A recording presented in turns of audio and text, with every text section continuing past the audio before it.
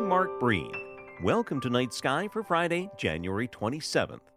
A few weeks ago, a comet made headlines for its closest approach to the Sun, though our best views take place when it passes closest to us over the next 10 days.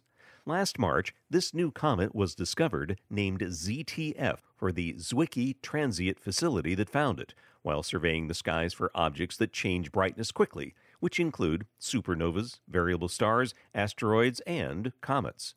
Later calculations estimate that this comet last zipped through the inner solar system during the last ice age, 50,000 years ago, and, due to changes in its orbit, won't return for millions of years, if ever.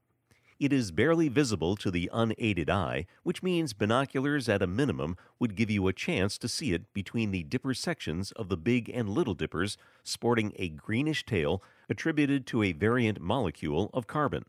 It passes the star Capella next month on the 6th and Mars on the 11th. Next week, February arrives, the moon grazes Mars, and more on Night Sky. Night Sky is a production of Vermont Public and the Fairbanks Museum and Planetarium.